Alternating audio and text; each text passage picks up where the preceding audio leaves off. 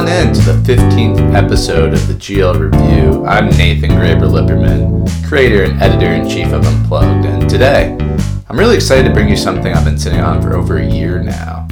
So, if you follow me in the website, you'll know that in September, I published a story all about rap and the N-word after a controversy on my very own college campus. That story was really dear to my heart. I approached it while taking pretty much the equivalent of Journalism 101, reporting and writing. And though I don't really consider myself a true by-the-book journalist, it's really the closest I've ever gotten to a traditional piece featuring interviews and whatnot. And yeah, it took me a whole year to complete it because, let's be real, it's an incredibly hard topic to write about. And I wanted to do justice to the people featured in the story and the larger culture swirling around it as a whole. Anyway, if you haven't read that piece, go check it out. You can find it by scrolling down on our main website. It's a good primer for giving you some context on what this podcast will be about because I featured the person interviewed here, Dr. Neal Lester, pretty heavily in my piece. Plus, this conversation ties into the larger discourse as a whole. So, yeah, I would definitely recommend checking that out. Regardless, Neal Lester is an English professor at Arizona State. He taught the first ever college-level class designed to explore the N-word. The bulk of our conversation focused on the word's prominence in rap, and overall, I have to say, it was quite fascinating to get his incredibly unique, well-researched perspective on the whole thing. Besides, I think this is a topic that's never truly irrelevant in our society. I think it's worth discussing as hip-hop continues to become more and more mainstream pretty much every year. Before we jump into it, though, I'd be remiss in not mentioning all the great stuff currently up on the website. Earlier this week, Kareem Noorani and Charlie Goldsmith sat down and took a look at the Eastern Conference for the 5th episode of the Unplugged NBA show. Always going to be a good one when you get those two guys in the studio. We also published our winners and losers from the last week in popular culture, including Stephen A. Smith and the marketing team behind Deadpool. I'll let you guess who won and lost out of those two, but anyway, go check that out. Always a fun project. Also, Parker Helgenberg. Sorry, Parker, if I still haven't figured out how to pronounce your last name correctly. Parker wrote about Kyrie Irving and his penchant for crazy interviews and the media culture that really keeps egging him on. I thought this was a really, really interesting read, and you can always expect a fun spin on things from Parker out there in East Dakota. Finally, the Hot Take Show. I should be saying this more excited. The Hot Take Show. Our first video series. It debuts this upcoming Thursday. It's a satirical take on hot take culture, hosted by Andrew Fenichel. It's one of these things I've had in my head for like 2 years now. Some bullet points on a Google Doc. That was about the extent of the show for a long time. We got quite the crop of guest panelists to kick things off between Jake Liker and George Irving. Jake's hot take is that a beanie isn't a hat, while George seems to think umbrellas are pointless. Great stuff. Tune into our YouTube channel over at Powder Blue Media at 8 p.m. Eastern this Thursday, December 20th. We'll be doing a YouTube premiere, so starting an hour beforehand, you'll be able to chat on the video's page, as well as participate in a Q&A with the show's creators. Should be a lot of fun. You can find more information on our website at powderbluemedia.com. And one last thing, thank you to Naomi Perry and Leslie Pepperlito for becoming our first patrons on Patreon. We do a lot of great work over here at Unplugged and put a lot of time and effort into everything you see on the website, on our social media channels and whatnot. If you're a fan of what we're creating, Patreon is a great way to show your support. Get discounts on Unplugged merch, access to premium content, and more. Log on to patreon.com/unpluggedwithngl to learn more about how you can support us.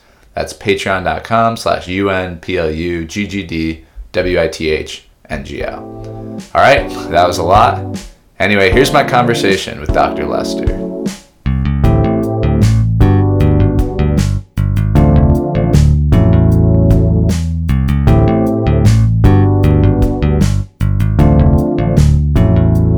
My first question for you is, I read an interview with you from 2011 where you talked about the birth of your class you teach on the N-word. Right.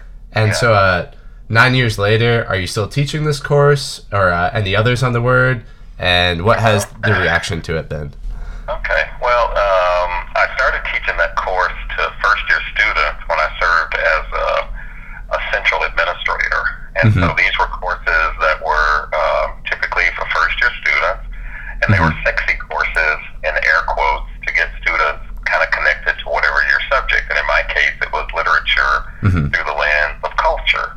So I taught that, 4 or 5 times, and then it just got bigger in terms of public interest in it, and also I kept discovering more stuff, so that I started delivering this as public lectures so that I could access more individuals who were not necessarily students.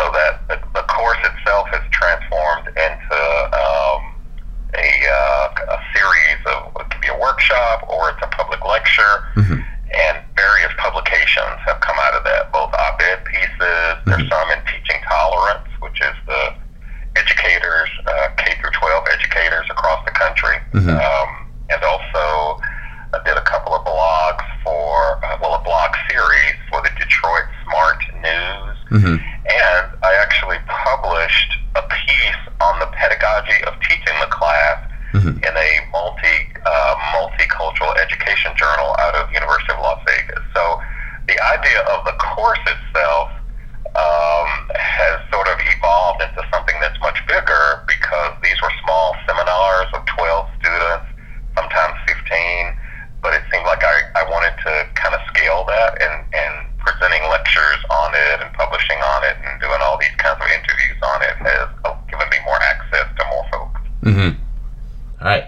And just touching on that a little bit, do you find in recent years has the meaning of the course changed with the advent of social media and kind of just the vociferous nature of things like the election and just kind of that online presence of people constantly interacting with each other? No. It was like that when I started way back when. So there's nothing that has precipitated it. It's always been there. But nothing about 2016 election has caused anything to happen any more intensely. So I think the advent of social media, which was there, when I started this, has allowed us to see more instances, and also kind of, catching people saying it who shouldn't be saying it. So I think we know about more stuff and have access to more stuff, but I don't think it's happening more often. I think we just may be knowing about it more. Yeah, kind of that like accountability aspect. Or revealing it. I mean, once upon a time, we all, if something happened, you didn't necessarily know immediately when it happened, and you didn't have people commenting on it to the extent that people are commenting now on Facebook or Twitter or whatever social media platform is out there. So, but that hasn't increased its presence, though. I think our awareness of it may have been increased. I mean, one of the exercises that I used then, and I continue to remind audiences, is to do a Google search of the N-word and see what comes up. And I challenge them to do both the multiple spellings, the ER, the GA, the GAH, and tell me if anything comes up as a term of endearment. So I think with some rap music, and I don't want to categorically say that rap music is full of the N-word, but because there is rap music that isn't. But I do think that the fact that younger people somehow think that they've sort of taken it back has led to a different kind of conversation now. So that young people like you, for example, who think that something clever is being done, when Jay-Z or NWA uses the word or use the word, that somehow you're doing something that hasn't been done, and the fact is that's not really true. Yeah, and did you have another point to say? No, that was it. Okay.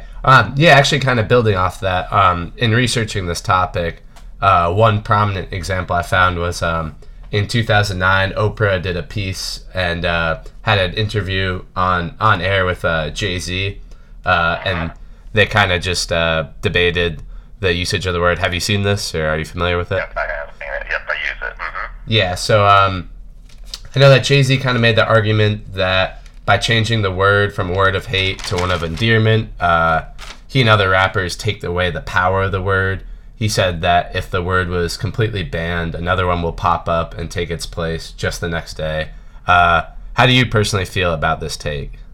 Well, I think that's a nonsensical argument. And I think, and it's ironic that Jay-Z would be using it when in fact he claimed that he was going to stop using the B word in his lyrics after his daughter was born.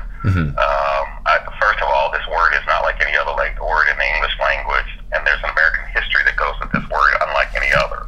So you can't take anything back that you never owned. So the word wasn't a word that black or people of color, black people in particular, gave themselves. It was a word that was given to black people initially as a neutral descriptor, but then it became disparaging. So, it's so bizarre to me that the only thing that I can hear when people are trying to lay out an argument for that is it's a term of endearment. But that's so ridiculous because masters use those same terms with their slaves endearingly. So that in and of itself is a very weak, shallow, nonsensical, repetitive, no substance argument.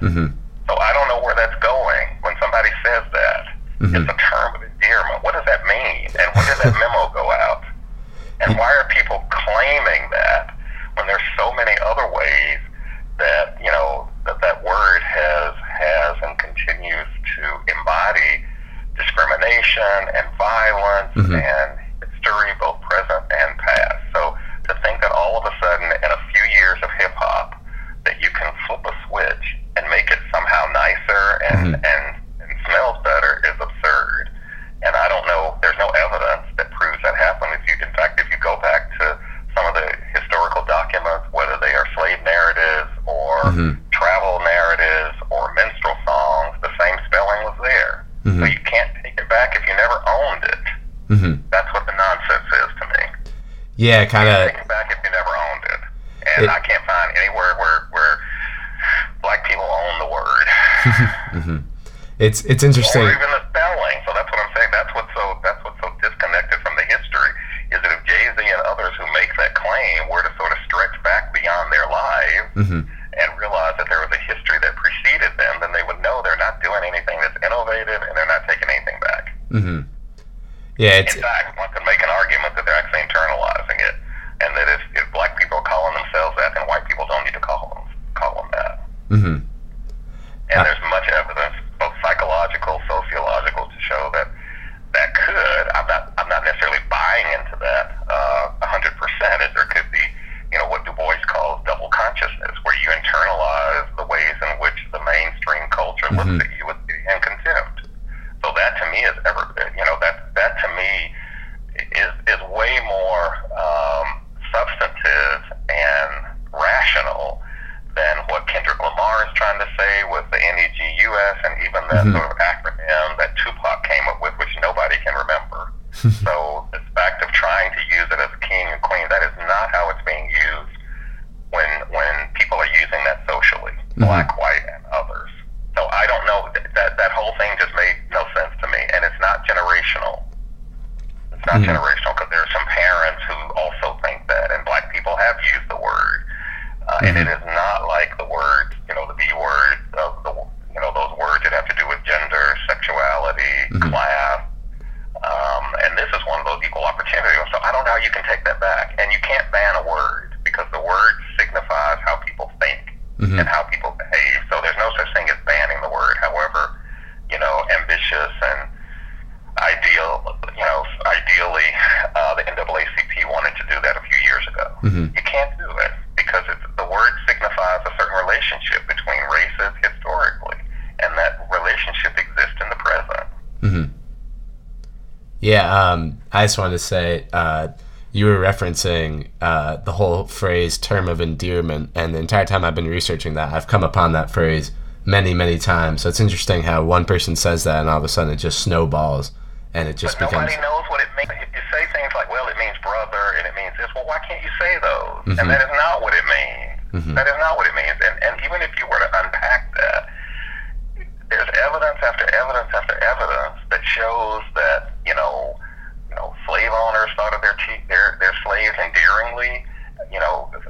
People think of their pets endearingly. If you look at The Help with Stockett, those people who had disrupt that argument that the word is disparaging and you can't take it back. So I don't know. It's like people are like parrots. They just keep repeating stuff, but nobody can give you any substance to that. And building off another thing you mentioned, so just this year, there's a famous YouTuber, or he has a lot of subscriptions, called iDubbbz, and he got into very public beef with a fellow YouTuber who called him out for his use of the N-word. He had used it in context before when he did an unboxing video, and for some reason, I don't really know why, but there was a book that had the N-word in it, and he said the word out loud kind of casually, and many people, including this famous YouTuber, called him out for it. So he decided to come out with this whole video about like why he thinks words in context, it's always the context that matters. And he also kind of mentioned how words regarding mental illness and gender, as you were talking about before, slurs with gays, slurs with woman. He was talking about how those words aren't held to the same standard, the same level. Those were his words as the N-word. And they're not, because they don't have they're not connected to history. The way that those words are very specifically tied to a specific group. This is why I had to stop teaching the class, because I can't say all of this stuff to just 12 people. This is why I tried to publish it and do the interviews and the videos and all those things, because it's not like any other word. So ableist language, classist language, homophobic language, those are specifically tied to a specific group about a certain characteristic. The N-word becomes an equal opportunity one. One is not going to call a baby, an infant, a bee.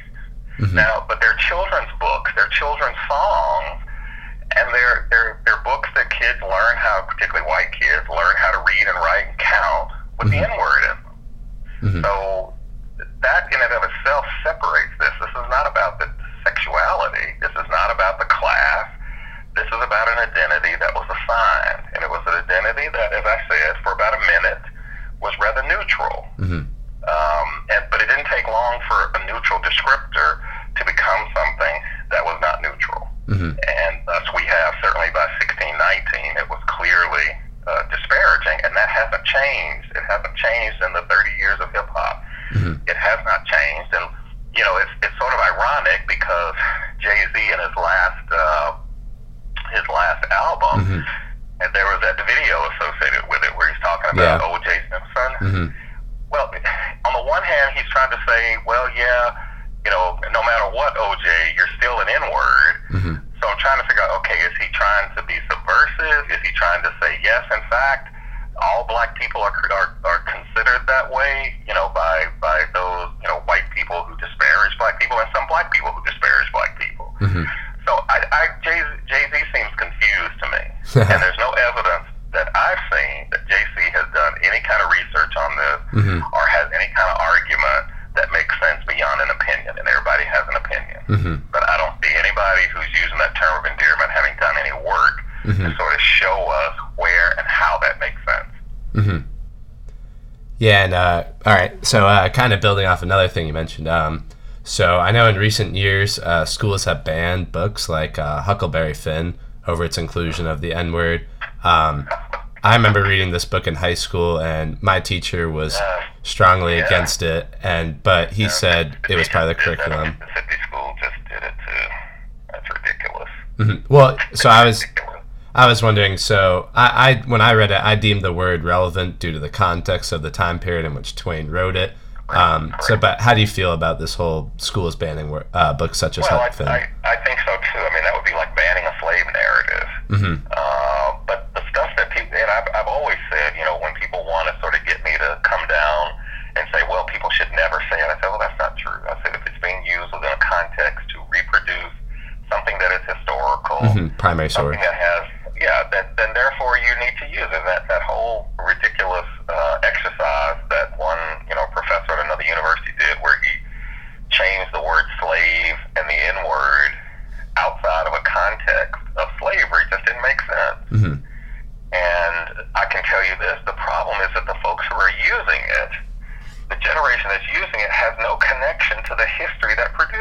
Mm-hmm. And the history exists before they were born, before any of us were born. So Yeah. I don't think that you can start banning books. And I've said this repeatedly as well. If anybody who tries to teach that in a classroom reduces the book to that word, then they're doing a disservice to the author of the book. Yeah. The book is way bigger than a word. I've said this about To Kill a Mockingbird. I've said this about that is only one tiny aspect. And what I find is that white people, because I've never had any black people ask me this, are fetishizing the word. And they're always thinking, oh my gosh, we have to read this. And therefore, now, I certainly wouldn't, as a pedagogical strategy, I wouldn't have students reading it out loud. I wouldn't have my college students reading it out loud. You know, we're doing Toni Morrison's The Bluest Eye now. It has the word in it.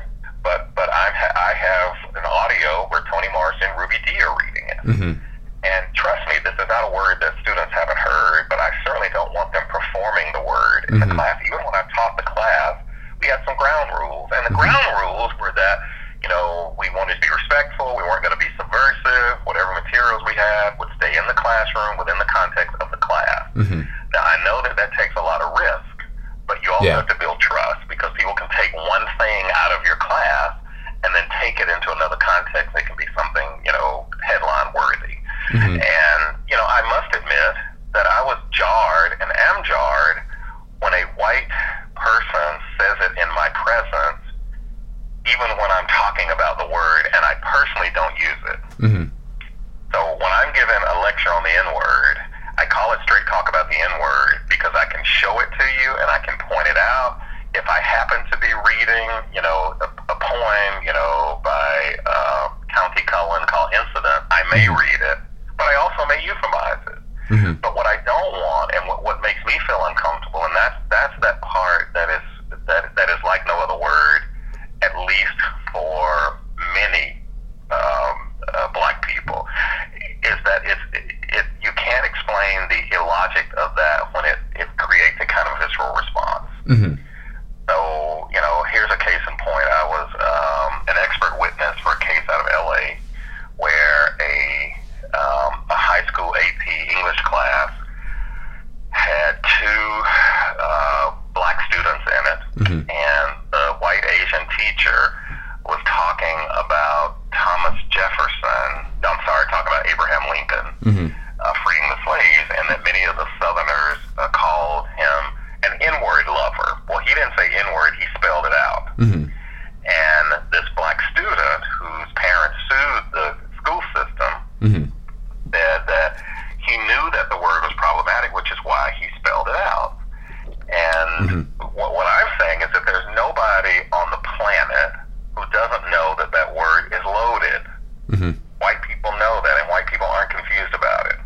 Nobody's confused about that, because let me tell you, as soon as somebody gets upset, they can pull out that word from their little stash of ammunition and know exactly how that's supposed to hurt. In the same way that you can throw a banana at somebody on a soccer field, or put a banana on a door at your university, or a noose.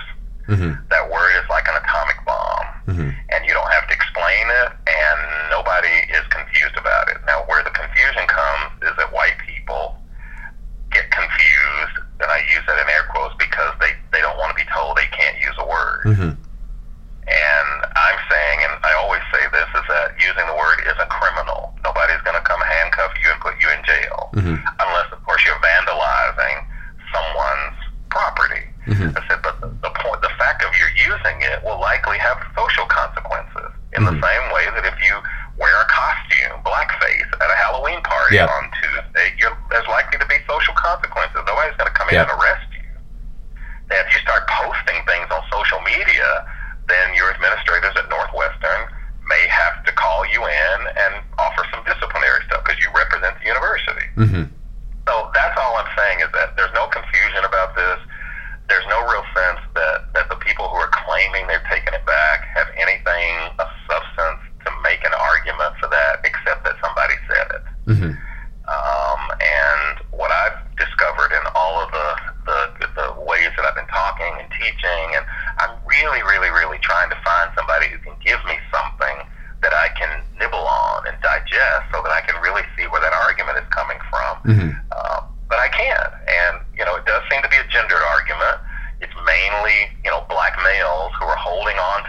And white people seem to be wanting to say it with this, oh, well, if black people can say it, then white people should be. So it's a double standard. And I borrow from Tim Weiss when he said, well, so is American history. Is double standard. Now what? You know, nobody's going to lose any sleep because you can't say the word. And I can tell you this, that if in fact, which is where your original premise came from, that this is about the use of the word in rap music, you'll have to look at who the main consumers are. They're not me. They're you and your generation and your white colleagues. So there's something about this that white people are fetishizing and somehow wanting to embrace it in much way I suppose blackface is, you know, some people argue that this was cathartic for white people who dressed in blackface and could dance, you know, ridiculously on stage and be buffoonish and coonish in front of other white people. So there's something about the word, I guess, if you say it and you're, you know, singing a Jay-Z song, then you're really not saying it. So it's really complicated, but it clearly marks these lines in the sand that just shouldn't be crossed. You know, you're whatever the posting, and I'd love to see those or more specific context. But yes, there's context. But to start banning books, that word it signals, you know, how people are treated. There's a piece that I used from Common in an ESPN special. Have you seen that one? I didn't see it, but I saw a headline about it. Yeah, where he it was right after the NFL was having some issues. Yeah. And they were trying to figure out, you know, maybe we can find people who use it. Well, that was short-lived. They were talking about, well, it's in the locker room, we're all buddies. And I just remember Common saying, you know, that the word is bigger than what's uttered. The word is bigger than what's written. The word recognizes a whole history of violence against the people that continues today. I mean, that's what I said. Do the Google search just for the N-word, and you'll see how it's being used. Their whole website developed to that, devoted to that word, and the ways in which it absolutely mocks, disparages, belittles, dehumanizes black people.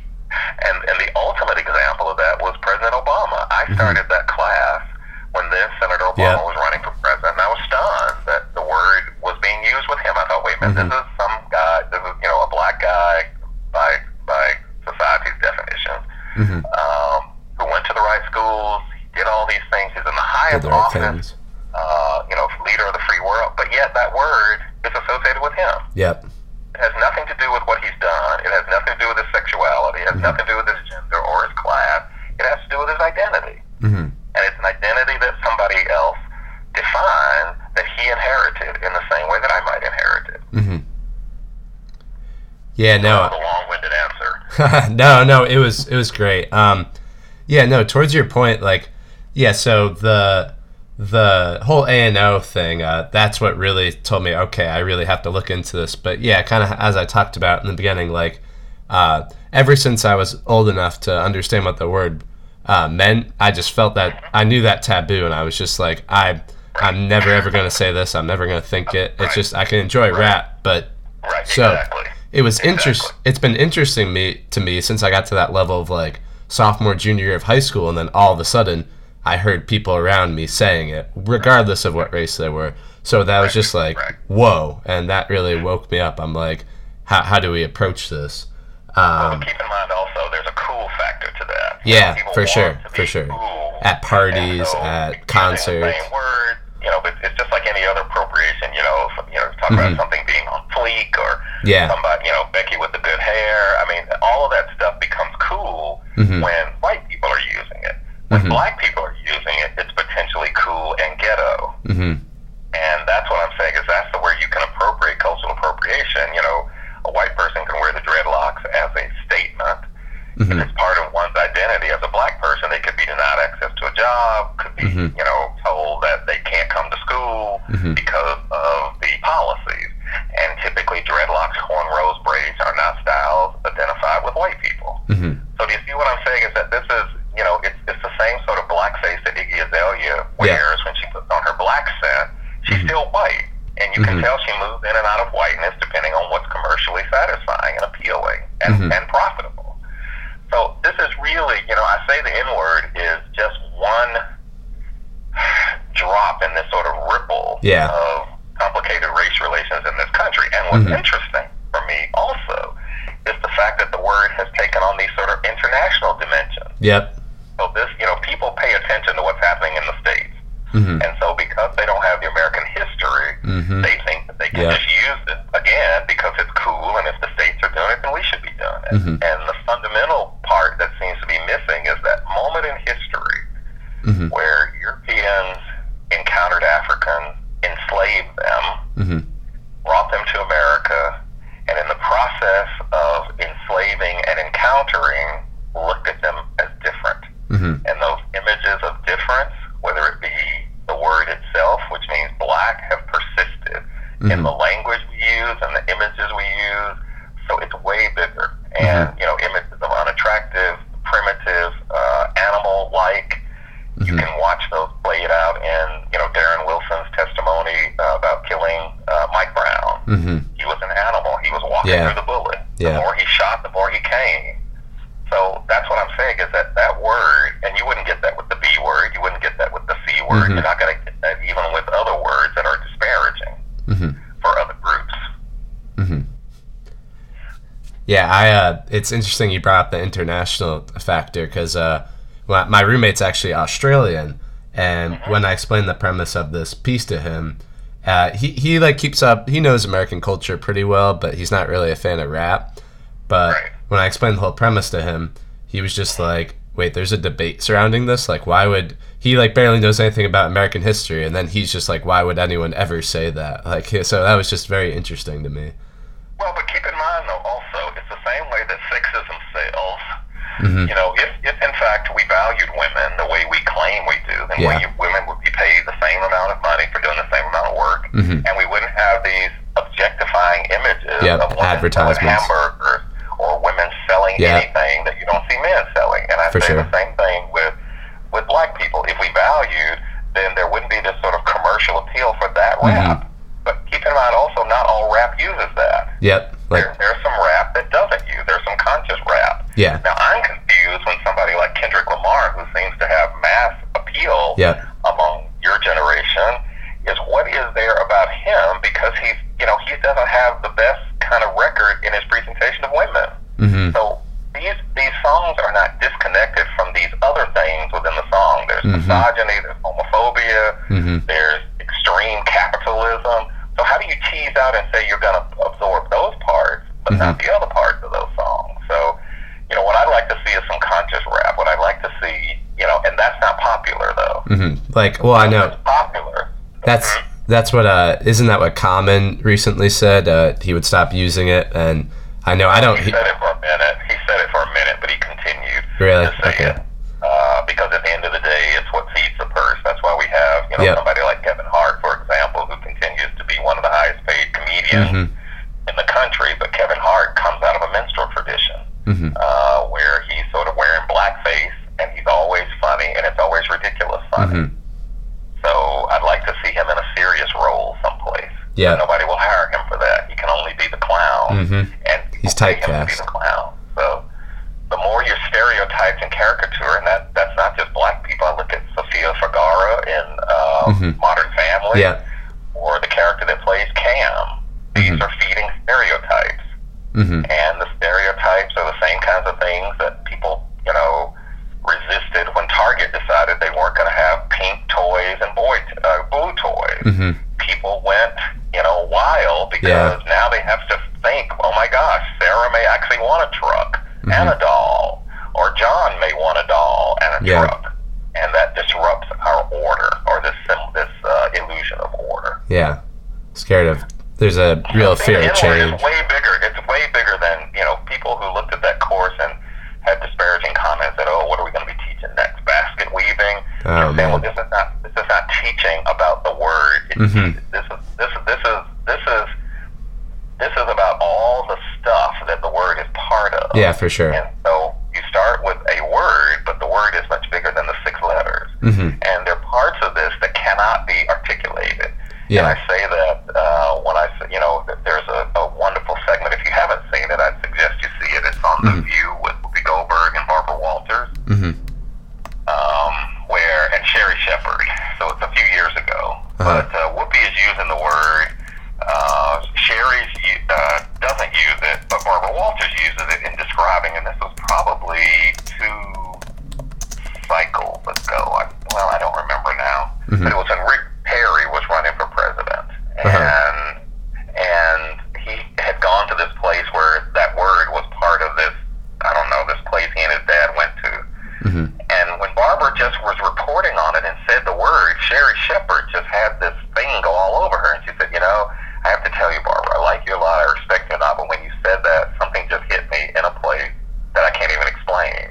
And Barbara was like, but I didn't say it, I'm just repeating. She said, but it came out of your mouth. All I know is it came out of your mouth. And when you said it, it hit me in a very different way than when Whoopi said it. I don't necessarily it myself, she said. And I say the same thing. I was sitting in that deposition a few months ago, back in the summer, and I never at any point used the word, even though the deposition was about the word, because I didn't have to say it in order for us to know what it was about. And there was me, another black attorney who was representing the family, as we sat in there, just after about 2 hours of intense questions and my responses. One of the white attorneys said the word, and it wasn't directed at me, to my knowledge, but there was like this whole kind of this blankness just sort of stopped. It stopped. Everything stopped at that moment. I couldn't figure out what he had asked me, because I heard it coming out of him, and it just hit me in a way that I couldn't even explain. And what was interesting is that the black attorney, it happened to him at the same time. So he immediately said, we have to stop this now and leave. And I said, you did not warn us. You did not tell us that you were going to say it. Neither one of us has said it. So why are you saying it? And he still didn't apologize for it. So that's what I'm saying, is that word has power. And it's a power that cannot be explained. And it is not like the B word. It is not like the C word. It is not like the R word. It is not like any of those other words that have that kind of universal disparagement associated with it, historically and in the present. Yeah, no, that's great. That's exactly what I'm looking for. One just last question. I'm sure, obviously, you have things to do, but so I went to an event this past Thursday with 3 journalists. I'm not sure if you've heard of them, but Doreen St. Felix, Rembert Brown, and Wesley Morris. Okay, I don't recognize the name. Yeah, okay. But they're big. They're pop culture. They write for a variation of sources. But anyway, they talked about the meeting of race, politics, pop culture, and all of it in the media. And it was lighthearted. It was a panel. They were cracking jokes, but they brought up some really relevant points. And one that I do remember is Wesley brought up a point about Beyonce's Lemonade, and this whole idea of how it came out and instantly it's a masterpiece. You can't touch it, especially if you're white. Just don't go there. And just kind of that idea has also. In what way, though? Touch it in what way? Like if you're a critic, if you're looking to write about it, just don't approach it. And as a white person. Yeah, no. And Wesley also talked about the show Dear White People and Insecure. The show that's going on now. And he also talked. He mentioned Insecure. So this whole idea of like, he was saying we can't shut off like one whole half of like the argument, or like one whole half of people's perspectives on it. So as like an aspiring person in the media, do you think it's important for people of all backgrounds, all races, all genders, all sexualities to approach things such as Lemonade? Obviously, I'm giving a specific example there, but just kind of like the other things it entails. Like, is it important for the media to approach things and give the full perspective on different topics and conversations? Well, are you saying, are you asking, is it important to be critical, to approach things with a critical lens? Well, not just critical, but like in regards to this this paper I'm currently writing, for example, it's like I came up with the idea and then I started to think, well, if I approach this topic being a white individual, is there backlash? Like, am I allowed to talk about rap music in this word? And even I thought I thought it was just an important topic because I think about it a lot. I want to write about it. But even then, I started researching it, and I actually just talked to my sister today, and I explained, like, I'm really excited. I met these journalists that are really cool, and they really encouraged me towards this article. And even then, my sister was like, just make sure you don't say anything offensive. Like, make sure you keep it okay. And I was kind of shocked by that. I'm like, well, isn't this, like, the whole point of giving this perspective on this conversation? Well, what she's saying, which is what I hear, is that there's all kinds of policing that goes on, culture policing. And there are ways in which one might, as long as you don't start preaching, and as long as you don't start telling black people what to do. Yep. Because you cannot be separated from your subject position and your race subject position, and gender in this case. So I think in that case, she's very right.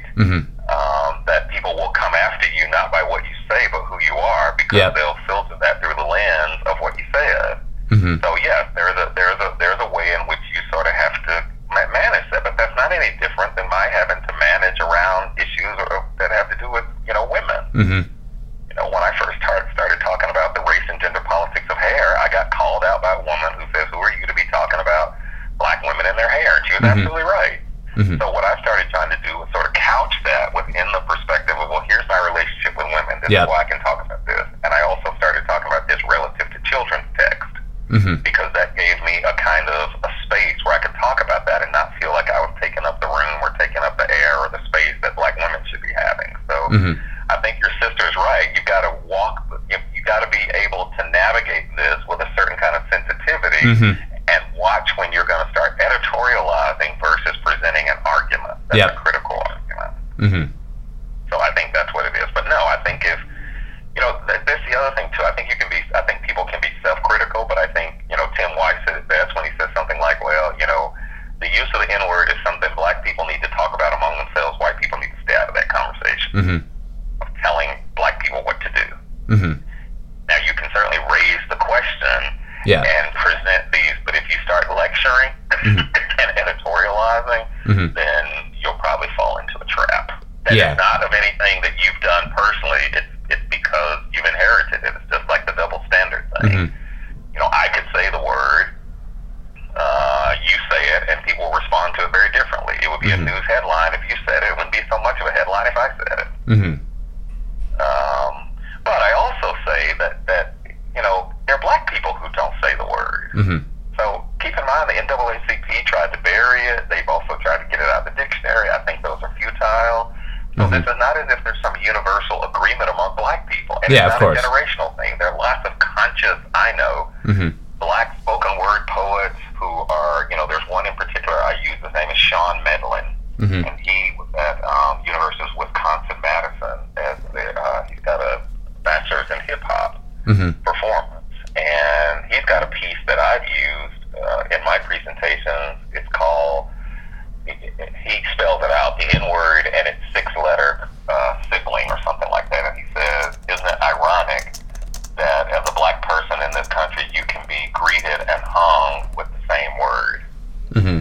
And that to me is a very powerful image about why this word cannot be disconnected from the stain of its history that is still part of the present.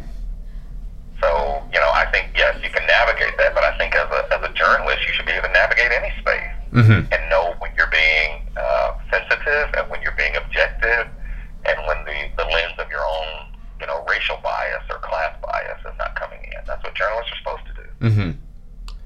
Yeah, for sure. That's definitely the way I'm approaching this. I'm trying not to include my personal opinion as much, but kind of just get the opinions of a lot of sources all around. And I thought lemonade, by the way. I taught lemonade a year ago, and I paired that with another black feminist poet because, when this came out, some of my former students kept saying, "Oh my gosh, did Ntozake Shange write the lyrics to this?" And I said, "Not that I'm aware of," and not the lyrics, but the poems. And I said, "No," and I thought, well, I don't see much substance in it. So what I often do is when I don't know something is I'll create it as something to do in class or create a class around it, which is how the N-word came about. So I put it on the syllabus so that I could study it.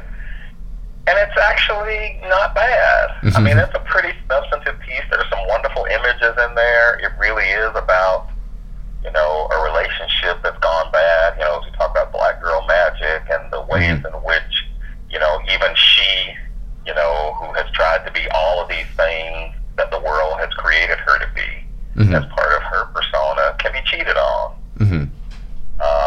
And the ways in which she looks back to her past to try to reclaim sisterhood and empowerment through that. So it's an interesting piece. I don't know if it's a masterpiece, but it's certainly an interesting piece. And I again was a male approaching it, but I was putting it in the context of some other poems from the person that I wrote my first book on. So I certainly wasn't speaking for, but I can certainly be critical of. And Bell Hooks, who's a pretty outspoken feminist, didn't have much to say about it either. Or didn't have it much. Well, I don't know if she spoke specifically about Lemonade, but she certainly talked about Beyonce's kind of brand of feminism. And that in and of itself starts a whole another conversation about slut shaming and respectability politics and all of that stuff. So you can certainly be critical, but I would just keep in mind, that your own personal stuff isn't getting in there, and it becomes a white person trying to tell Black people what they should and shouldn't do. Yeah, definitely trying to stay away from that. And let me just say too, because I'd love to see, is there a way that you can share that, whatever that was, where somebody sent something out saying white people don't use it? Because that's very odd to me. Yeah, I can. It's so basically how it went down was this. I didn't actually go to the concert, but some other people sent me pictures of the email, and so I have a picture of the email, and I can also send you a picture of this girl who posted it in a Northwestern group, and a lot of the comments actually ended up getting deleted of some insensitive stuff, but I can definitely send you a picture of the email itself and then the Facebook post. See, here's where I think you should have to tell white people they can't say it, because they should be where you are, knowing, I know that this is a word that's off limits, I'm not saying it. Nobody's going to make me say it. What you can't do is what a student did at the University of Alabama a few years ago when I get called on these sort of SOS calls. Is, they were in a club and Jay-Z was playing and they're, of course, singing out loud, and then she comes and posts it on social media and doesn't understand why there's fallout from that. Because in one context, she's singing it. And I'm saying, why is she singing it at all? Because it doesn't matter. The fact is, sort of like Barbara Walters, is it came out of your mouth. You said it, and if you said it, you can't unsay it once it's been said. Or if you posted it, you can't unpost it. With social media. Well, and the high school students who posted it here in my backyard, where they spelled it out on with their T-shirts.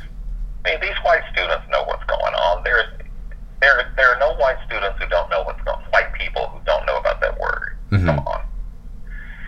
On the other hand, and I'll say this, that, again, if you go back to some of the earliest stories, like Paula Deen, Laura Schlesinger, when they were sort of called publicly on saying it, some of the other stuff that they said was so much more problematic than their use of the N-word. When Paula Deen would say she'd want to, dress her brother's wedding attendants in slaved attire.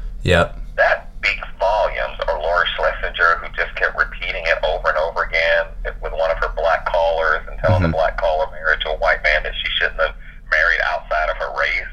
I mean, that the N-word is just a symptom of some other messiness going on around race in white people's heads. For sure, I agree with that. One of the prime examples I've been researching is, I don't know if you're familiar with the Michael Richards rant from 2005. And the song by Wale that followed it.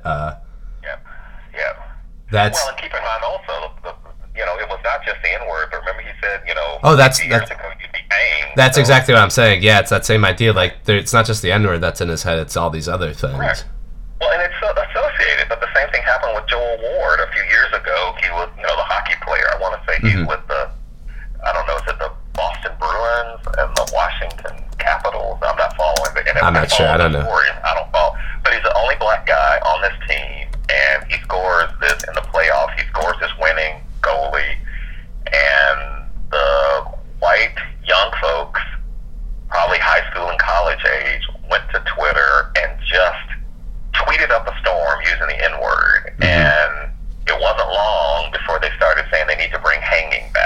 Yeah.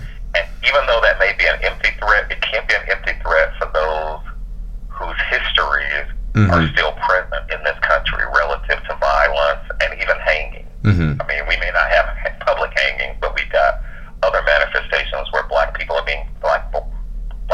not just men, are being shot in the street, and nothing is being done about it. So the association of the word with violence is still there. And, you know, I've got instances of police using the words. I've got instances of, you know, black on black use of the words, where in at least a couple of cases, there's been lawsuits because black people cannot use this among themselves in a workplace environment.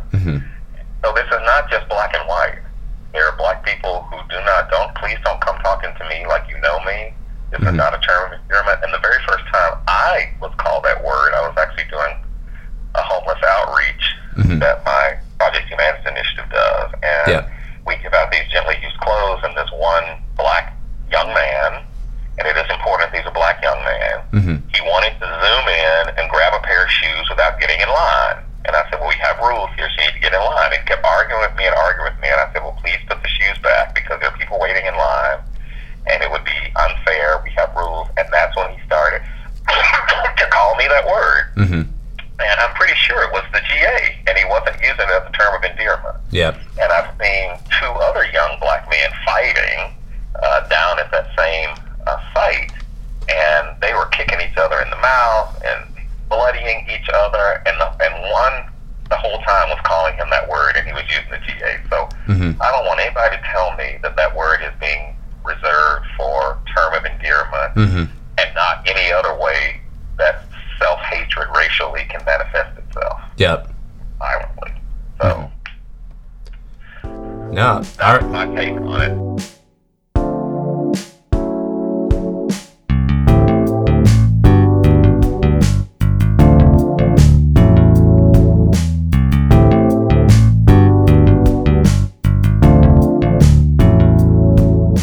Thank you for tuning into the podcast. I hope you enjoyed it. I think it was just too fascinating of a conversation to not publish, and I hope that can spark more conversation on the topic at large. Tweet or DM me about it, at NathanGL99. I'm always open to more thoughts and opinions on the subject, because it's become evident that there's really no right answer to it all. As always, you can follow us on Twitter, at Unplugged, new handle there, at UNPLUGG_D. That's UNPLUGG_D. Thanks as always to Jerry Lee for composing our theme, and to those supporting us on Patreon. Again, make sure to be following our YouTube channel on Thursday, 8 p.m. Eastern.